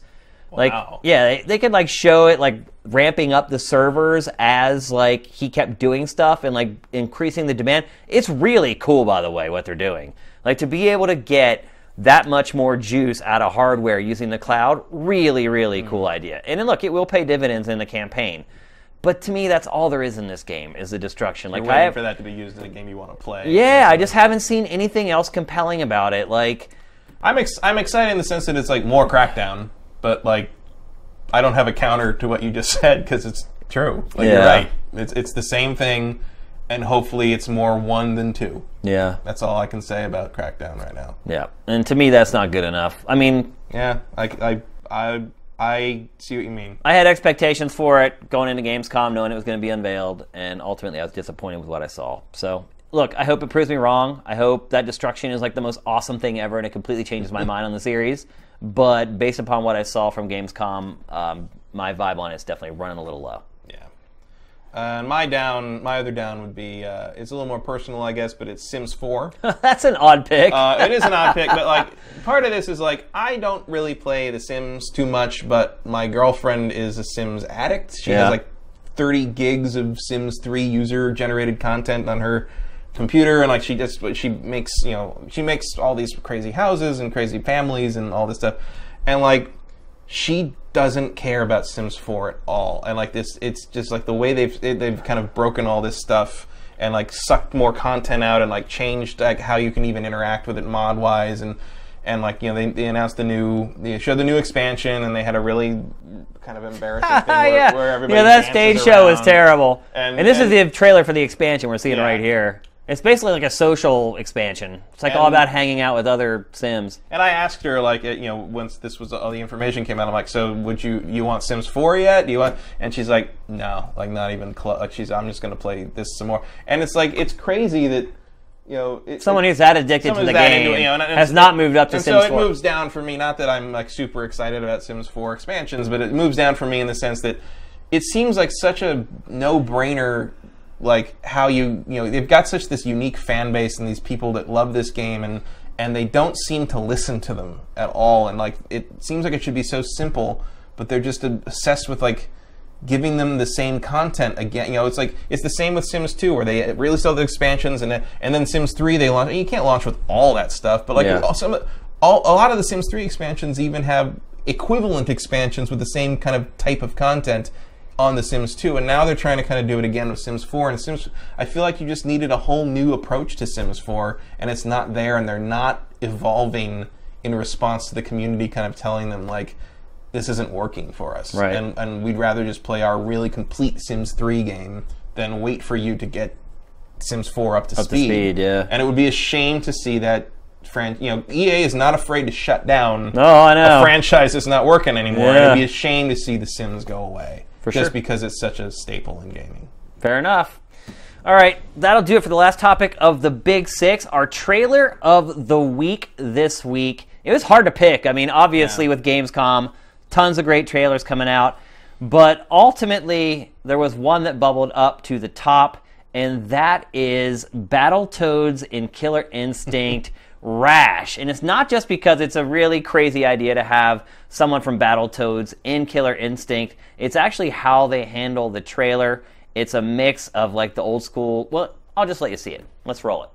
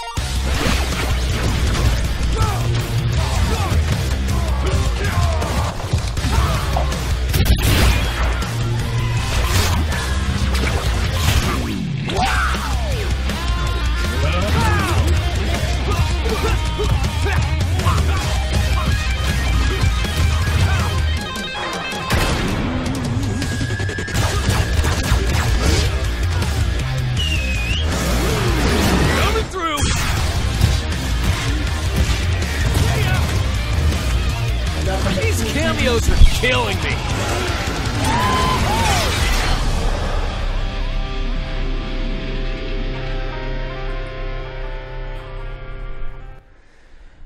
That's pretty awesome, man. Yeah, it is. I was wondering when Rare Replay why they had like kind of realistic drawings for the Battletoads now, and I guess it was because they've got some Killer Instinct action. Well, a lot of people were talking about making like a new Battletoads game, and I was like, man, I don't know if that would work. Like, how do you make like a character model of like a toad? Well, like that. Yeah, but after seeing it, I'm like, you know what? It works. Like I would right play all that crazy like morphine and like making the limbs grow, and it's hard to kind of imagine, but then you see it. And it's like, I would play it. I would play that game. I tried to play as him in Killer Instinct when they first announced it last week, but I couldn't get it to update.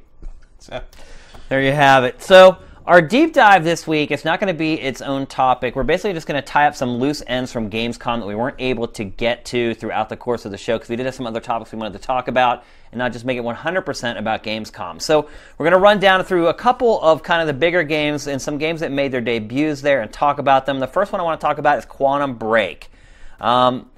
What I was calling the Microsoft 3, right, which was Scalebound, Quantum Break, and Crackdown were like the three games that they put off from E3 to show at Gamescom. And so this was the third one. I was really excited about this game leading up to Gamescom. And actually for E3, I was really disappointed when it wasn't shown there. This one I almost added as like one of my downs, to be honest with you.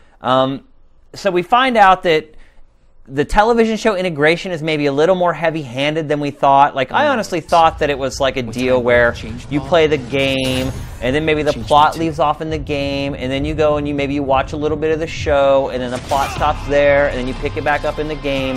But that's not actually how it works. It's like they're actually interwoven within each other. So it's almost like a game that has like FMV. Like, right. Like a little Sega CD action going on there. Yeah. I'm skeptical about this game in a weird way because like it looks cool, there's a lot of cool ideas in it, but like I just wonder, like I don't quite have an idea of what I'm going to do in it or what that integration is, and the more I find out about the FMV integration, the more the TV integration, I question it. And like right now, it's like if it wasn't being made by the Alan Wake and Max Payne guys, I would be much more skeptical than I am. Yeah, I mean, look, the gameplay looked good. It looked fun. Like, the time shifting looked quick and intuitive and reactive. And, you know, anytime you're dealing with, like, time shifting, it can always get a little clunky where you're almost kind of sitting around waiting for stuff to happen. I didn't feel like it looked that way. But it's just, you know, they put out a separate trailer just with, like, the live-action people. Like, it's starring, like, the Iceman from like, the... Oh, from Game of Thrones? Or... No. Oh, no, that was... From Fantastic Four, I think it is. No, or from X-Men. Yeah. X-Men, yeah. And it's him and Littlefinger from Game of Thrones. There's a lieutenant from The Wire plays one of the characters in it. And so look, they've got like big actors who are playing parts in it, but dude, I just don't want to watch a TV show when I'm trying to play a video game. And so I'm really concerned about it. It looks like the game part of it's going to be okay. I'm not so sure about the whole I'm in full TV show wait and part. see mode on that one. I yeah. think. But it's also coming out not too long from now. It's coming out in the spring. So, yeah. Do you think holding those three back was worth it in the end? Yeah, because look, they won Gamescom, hands down. Mm-hmm. It wasn't even a competition. Like, it wasn't even close. Like, Microsoft destroyed Gamescom. Like, it was their show. Like, Sony had a booth there, but there was no news coming out. Like, I thought that Horizon Zero Dawn was going to be... They didn't show squat from that game from there. Like... They owned Even it. though Guerrilla's European. That's surprising. Yeah. And so, you know, Microsoft held its own at E3. I mean, could it have won with those games at E3? Not against that Sony press Probably conference. not. So you're right. It held its own without them, and then it goes to Gamescom and it wins and gets all the attention. So I think it was absolutely the right move to hold those. Yeah. I wish I could have gone and played some of them, but we'll see. I would have loved to have seen Scalebound. Okay, so let's move on to Metal Gear Solid 5 Phantom Pain. Put out a new trailer. It wasn't overindulgent. It was just a couple minutes long, and I thought it was a really good trailer. And in fact, I think it is the best trailer for the game so far by a wide margin because it casts a wide net. It shows tons of the game, different elements of the game, a bunch of interesting plot stuff that kind of had been held under wraps for a long time. It's exciting. It moves. I thought this was the best trailer for the game so far. So I thought they did a good job there. And then the demo that they did at Gamescom, which was all about Mother Base. And it's freaking awesome, man. Like, this one almost made it on my up. Like, because I feel like they did a really good job showing this game at Gamescom. Like, None of it was overindulgent. There weren't like 11-minute like tutorial videos like we got around E3 time. There was no like 10-minute trailer. Like his trailer was 2 minutes. His demo was really interesting and different and showed off a part of the game we hadn't seen a million times already. I was really, really impressed with Metal Gear Solid 5: The Phantom Pains showing at Gamescom. The game's coming in like 3 weeks. Perfect timing for them to have a great showing with it. I'm ready to put all the Kojima, Konami stuff to bed at this point. I don't even care. I just want to play his damn game at this point. And this is a really good like set up the pieces coming in like 3 weeks. Like here we go. Like this trailer, is a great appetite setter. This trailer shows a bunch of crazy stuff. Like there's a couple things they only show for like 30 or 40 frames that you're like, wait, what was that? Like right there. Like what was that? There's like I mean, I'm with you. I'm excited to see, because I feel like maybe Kojima went totally, Kojima has no limits on this. Yeah, I mean, both in terms of how crazy he was going with budget and time and everything, and also like he never has to answer to this again. He has nothing to lose with this game now. Yeah, so I'm really pumped. I'm glad because I honestly was kind of lukewarm on this game up until that game looks good. Oh yeah, visually speaking. Well, they're finally starting to show last-gen versions of it for PS3 and Xbox 360, and they look amazing too, man. So that engine scales. But here, like, there's this trailer's insane. What the hell is that? Again, like, it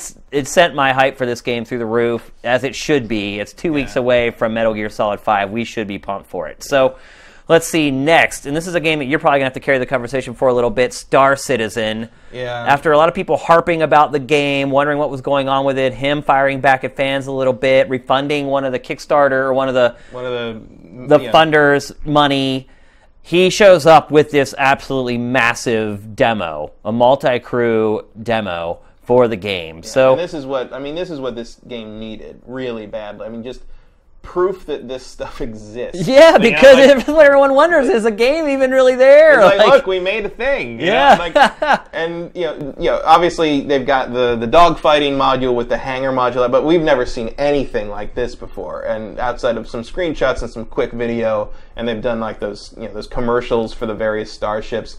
But here you're basically getting a shot, a little quick shot at what this game is probably going to feel like when you play it on day one. Yeah, I mean, that's really what you're getting. You're seeing what the gameplay loop is going to look like a little bit. Yeah, and it's maybe it's not as smooth, it's a little rough around the edges in places, but like it's here. Like what they said they were going to make is here. And you can see it all the pieces are in place. They just got to get it to a level where they can call it. Matt, when do you think this game's going to come out? Because it's come out in chunks, right? There's like the shooter part comes out first, is that right? I think the space stuff's supposed to be the space stuff comes out first. The shooter first. stuff got delayed. And I don't think there's any word on that yet, and where they're, because you're always going to have a first-person section, but like there was supposed to be some kind of like first-person combat that may or may not make it at launch. I mean, I know they're saying next year sometime. I would like to believe that. Man, I feel that's rough. If I had to, if you were gonna put a gun to my head and put money on this, I'm gonna say spring 2017. Damn. I mean, there are. It's really ambitious. I mean, there are very few more ambitious Kickstarter games than this, and clearly, I mean, no, there's not very many games as ambitious as this. Period. Yeah. It doesn't matter where the money came from. Like in a genre that is largely unexplored for almost a decade and a half. And, I mean, look at this, man. Yeah. I mean, and this is the cry engine just blowing the blowing the doors off your poor video card. Yeah. I can't wait to see the minimum specs for this game. Yeah, the minimum specs are going to be some kind of quantum computer state. It's looking good. You need to be able to process your GPU with pure light. Yeah. It's going to be some kind of like Destiny level kind of thing. It's looking good. It's looking epic. Yeah, God, I hope it's good. Look at. I know you do. All the money you have invested in it already. I know. Things folding out. I mean, that's all been seen in like the hangar module already. There's one of your ships, Matt, that you spent $100 on. Mine is the military module. It's got a turret on top. That one's painted white. Mine is much more military gray. Yeah. But look at we haven't seen the HUD and stuff, and like in a full gameplay, you can play the dogfighting stuff, but look at the detail in that cockpit too. The detail's crazy. Yeah. And Pretty good showing, I think. Even though it was just this pre-recorded demo, he didn't play it live in front of anybody. I mean, you're never going to totally convince the haters until they can get their hands on it for real. But I think this does a pretty good job of showing definitively that there's a game there. Yeah, they couldn't fake all this. Something. They haven't just been playing foosball and drinking at the Cloud Imperium studios. So. I think this maybe did a little bit to alleviate some of that skepticism. All right, so let's move on to the last game we're going to talk about before we close out the show. Mirror's Edge Catalyst. We finally got a look at a huge chunk of gameplay. Matt, what was your impressions of it? I think it looks good. I mean, my main thing is I'm glad that they are moving away, because I played the first game and I liked it, and one of my main problems was I didn't like that they sort of hedged their bet letting her use firearms. Yeah. And so now they're not doing that, and it's going to be a little more pure, I think, in terms of the concept of the game and the character. And I mean, it really looks good. I wish I knew a little more about when we're going to get to play it, but it's got that unique look. It's got that unique kind of gameplay. Well, it's coming out early next year, right? Is it early next year? Because they're still showing that pre-alpha thing. Yeah. But and I gotta say, I didn't hate it, but like the main thing that Dying Light did was make me want Mirror's Edge because it had that parkour action, and this just looks like such a realization of what they tried to do in the first game and succeeded. You're absolutely right about that. It is. You can tell it's exactly what they tried to get. This is what it was supposed to be.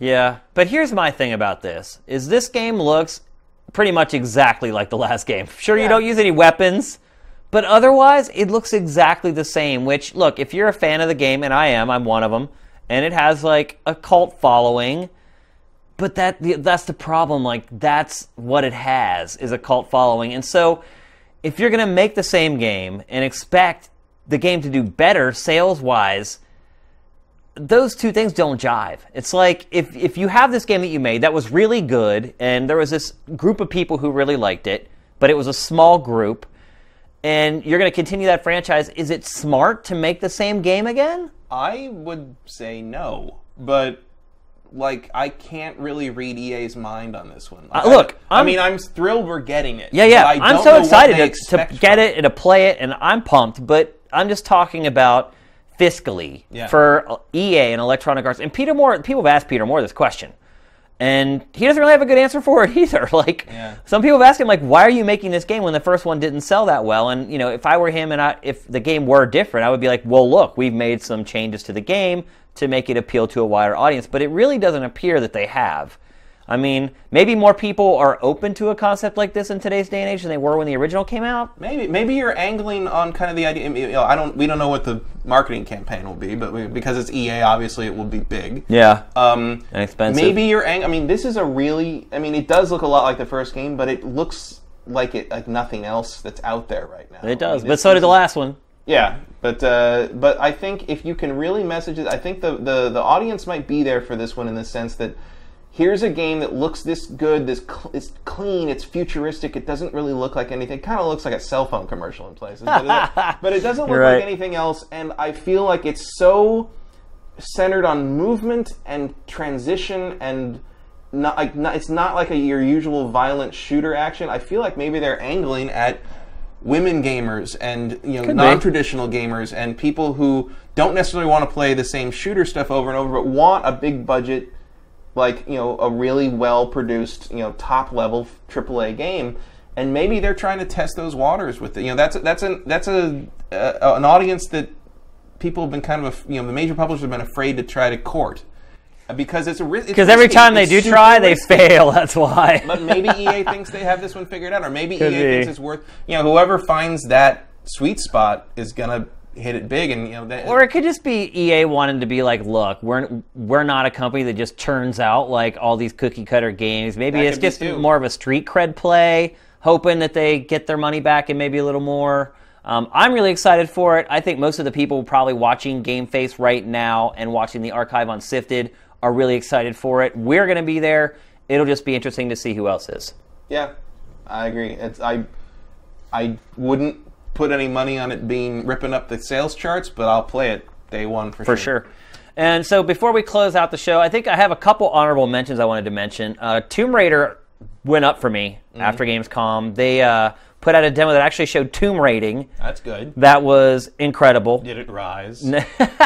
So I was really excited about that. I thought that increased my hype for that game significantly, and I think people who own only a PlayStation 4 are probably going to maybe have a little bit of a harder wait after seeing that demo. Mm-hmm. And also Assassin's Creed Syndicate. Finally took like one little step up for me. Like, I'm still less excited about this installment in the series than any other. Like, literally any other. I've never been this unexcited for an Assassin's Creed ever.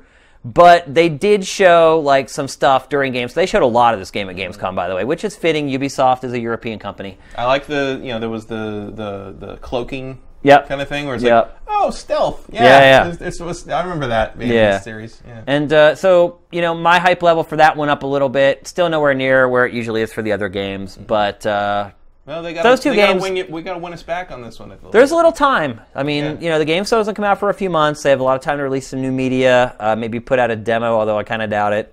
True. But yeah, both of those games that were kind of lukewarm with me did get a little bit of a bump up. So overall, I'd say it was a great Gamescom. Yeah. It's funny, I will say this though, like, working on Sifted and curating all the content and bringing everything in, even though this show is like 8 times the size of E3 as far as attendance is concerned, the content-wise, it's not even the same league as E3. E3 is still the king by a landslide. I mean, I think we curated, it's probably like 350, 400 pieces of content from Gamescom. We did like 2,000 for E3 in like 3 days. Gamescom, as big as it is, it's for us. It's for the gamers. I think it's more of a enthusiast thing. Yeah. That's what they let the general public in. It's it's what it's for. Whereas you'll see the number of things out of Gamescom as E3 when CNN starts paying attention to Gamescom. E3 is still your shot to get the mainstream coverage and the mainstream outlets in a way that like nothing else in the year can offer. Yep. So that's our Gamescom wrap-up. Hope you guys enjoyed the show on Sifted. Obviously, we curated a lot of good stuff. You guys were providing some really good comments on a lot of the stuff that we were talking about on today's show. The community has just been absolutely incredible. Somebody on the site today was talking about how they can't believe it. They've been on the site all this time. They've never seen an argument, and I haven't either. I've never even seen an argument. It really doesn't. Like, everybody, like, even if people disagree on things, I've seen it's like, yeah, that's a good point. They're like, oh, I get it. Like, that guy came back just to post that it was a good point. Yeah, I can see your perspective or stuff like that. So you guys are just awesome, all you sifters. So just want to say thank you for supporting the site during Gamescom. I had a blast curating for you guys and getting the stuff up on there. I do want to say a big announcement is coming very, very soon, probably within the next week.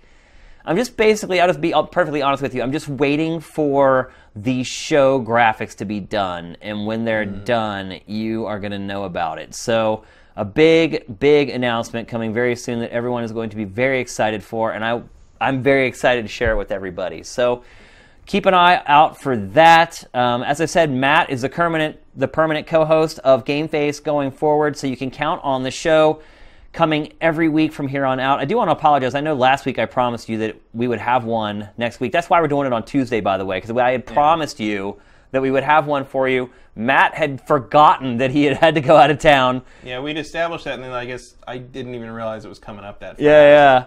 And so that's why we're doing it on Tuesday, because we want to get a show to you guys as quickly as possible after promising you one. And we will have another show. We're not going to wait another 8 or 9 days for another show. We'll have another one coming up real soon. So I think our new TriCaster operator, he did a pretty good job. Yeah. A couple mistakes here and there. It's not easy. It is not easy, man. There's a lot of moving parts to this show. I mean, I think I loaded in like 25 pieces of video into the TriCaster before this episode.